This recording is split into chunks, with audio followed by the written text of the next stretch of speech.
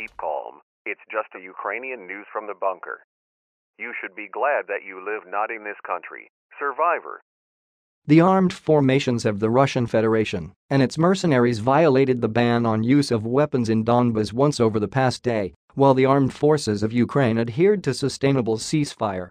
In the zone of action of Tactical Force North, Russian-led troops launched one attack from handheld anti-tank grenade launcher and heavy machine gun on Ukrainian positions near Prychepilivka 50 kilometers northwest of Luhansk, the press center of the Joint Forces Operation Headquarters reports. As a result of enemy shooting, one Ukrainian soldier was wounded. Today, the invaders have not yet broken an unlimited ban on usage of any weapons. The joint forces reliably control the enemy on the contact line, complying with the ceasefire agreements.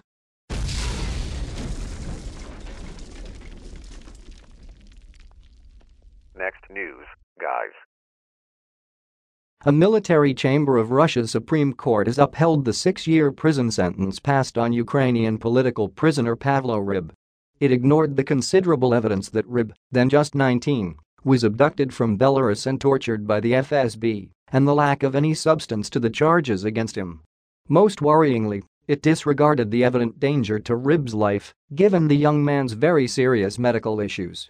It is only Russia that is treating this torment of a young student as a trial, and the hearing was, tellingly, attended by many Western diplomats, the Ukrainian consul, as well as by some Russian activists who came to show their support for Ryb and other Ukrainian political prisoners. The outcome was, unfortunately, expected, with judges in such politically motivated cases always handing down the verdict demanded of them. Pavlo was only allowed to address the court by video link from a cell in Rostov-on-Don. Onion's correspondent, Roman Tsambalyuk, notes that Ryb spoke in Ukrainian, with an interpreter supposed to translate everything into Russian. The sound quality was very poor, and much of Ryb's last address to the court was not translated in full. Ryb once again rejected the charges against him and said that he did not agree with the sentence. He added, however, that like other political prisoners, he did not plan to give in. Slaves are not allowed into heaven. Glory to Ukraine. Ryb's lawyer, Marina Dubrovina, described in detail the torture used against the young man to force him to sign their confession. It was completely unlawful and unwarranted to base Ryb's sentence on a confession which he had retracted as soon as he was finally able to see an independent lawyer. Dubrovina explained that he had been beaten and half-strangled during the abduction in Belarus, and then beaten in a forest soon after the FSB men had illegally taken him across the border. The torture began as soon as Ryb's FSB abductors had taken him across the border into Russia. In the FSB building, he had been held without any water or food, which is positively dangerous in Ryb's sake because of his health issues. They held him in a sports hall, tied to wall bars, and also threatened and tortured him by suspending him with his head down on the wall bars, all to extract a confession to a fictitious crime.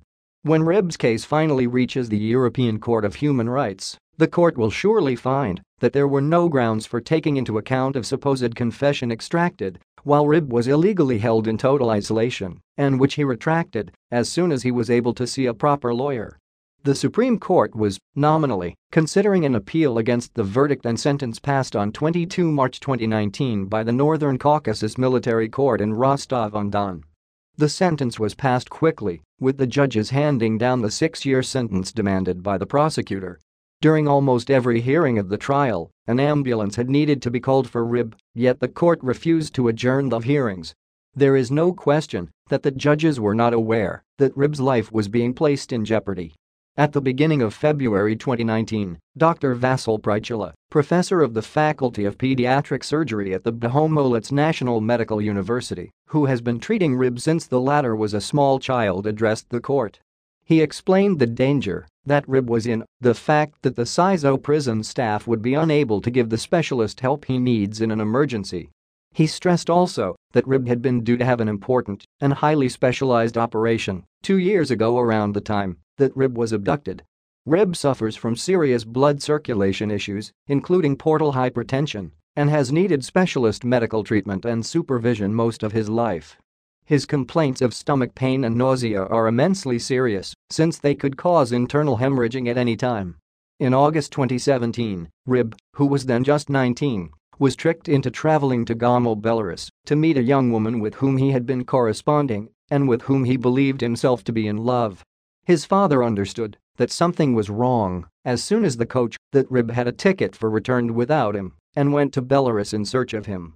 The alarm had thus been sounded from the outset, meaning that Russia's 13-day delay in admitting that Rib was in their custody and their attempts that claim that he had been apprehended on 25 August 2017 in Russia lacked any credibility.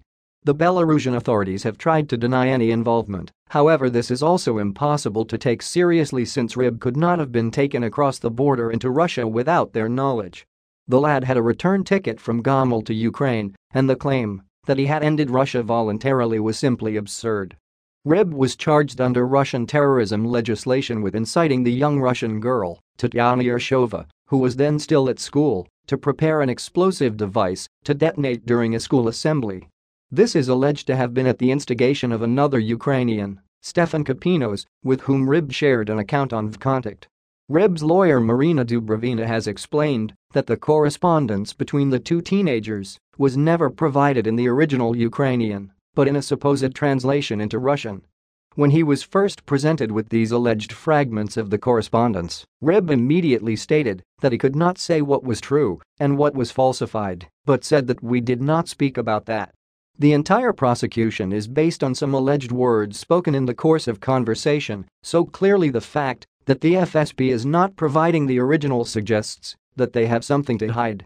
The prosecution claims that the suggestion regarding a bomb at the school which the young girl hated was made during Skype conversations between March 27 and April 13, 2017, with the supposed date for the bomb set at 30 June. While there are no independent records of those conversations, there are of later correspondence between the two teenagers. From a month after the alleged mention of a plan to commit an act of terrorism, there is not one word about it.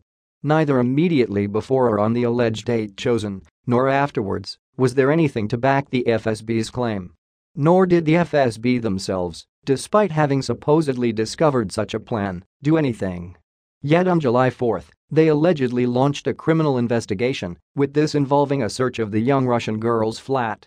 By July 28, the FSB had designated Rib as the accused in this story, and they then set about intimidating the young girl into persuading Rib to meet her in Belarus, from where he was kidnapped and taken to Russia. She told Ukrainian journalists then that the FSB had told her that if she didn't cooperate, they would charge her with terrorism. Unfortunately, she continued, during the trial, to provide the testimony which the FSB has used threads to extract. Rib has been in Russian custody for almost 2 years. Although the conditions in a medium-security prison colony may be better than in the notorious ISOs in Rostov, all the concerns in Rib's case remain as immediate as ever. The young man, who turned 21 on 1 July this year, needs specialist medical care, which he will certainly not receive in a Russian prison, although without this, the 6 years is likely to prove to be a death sentence.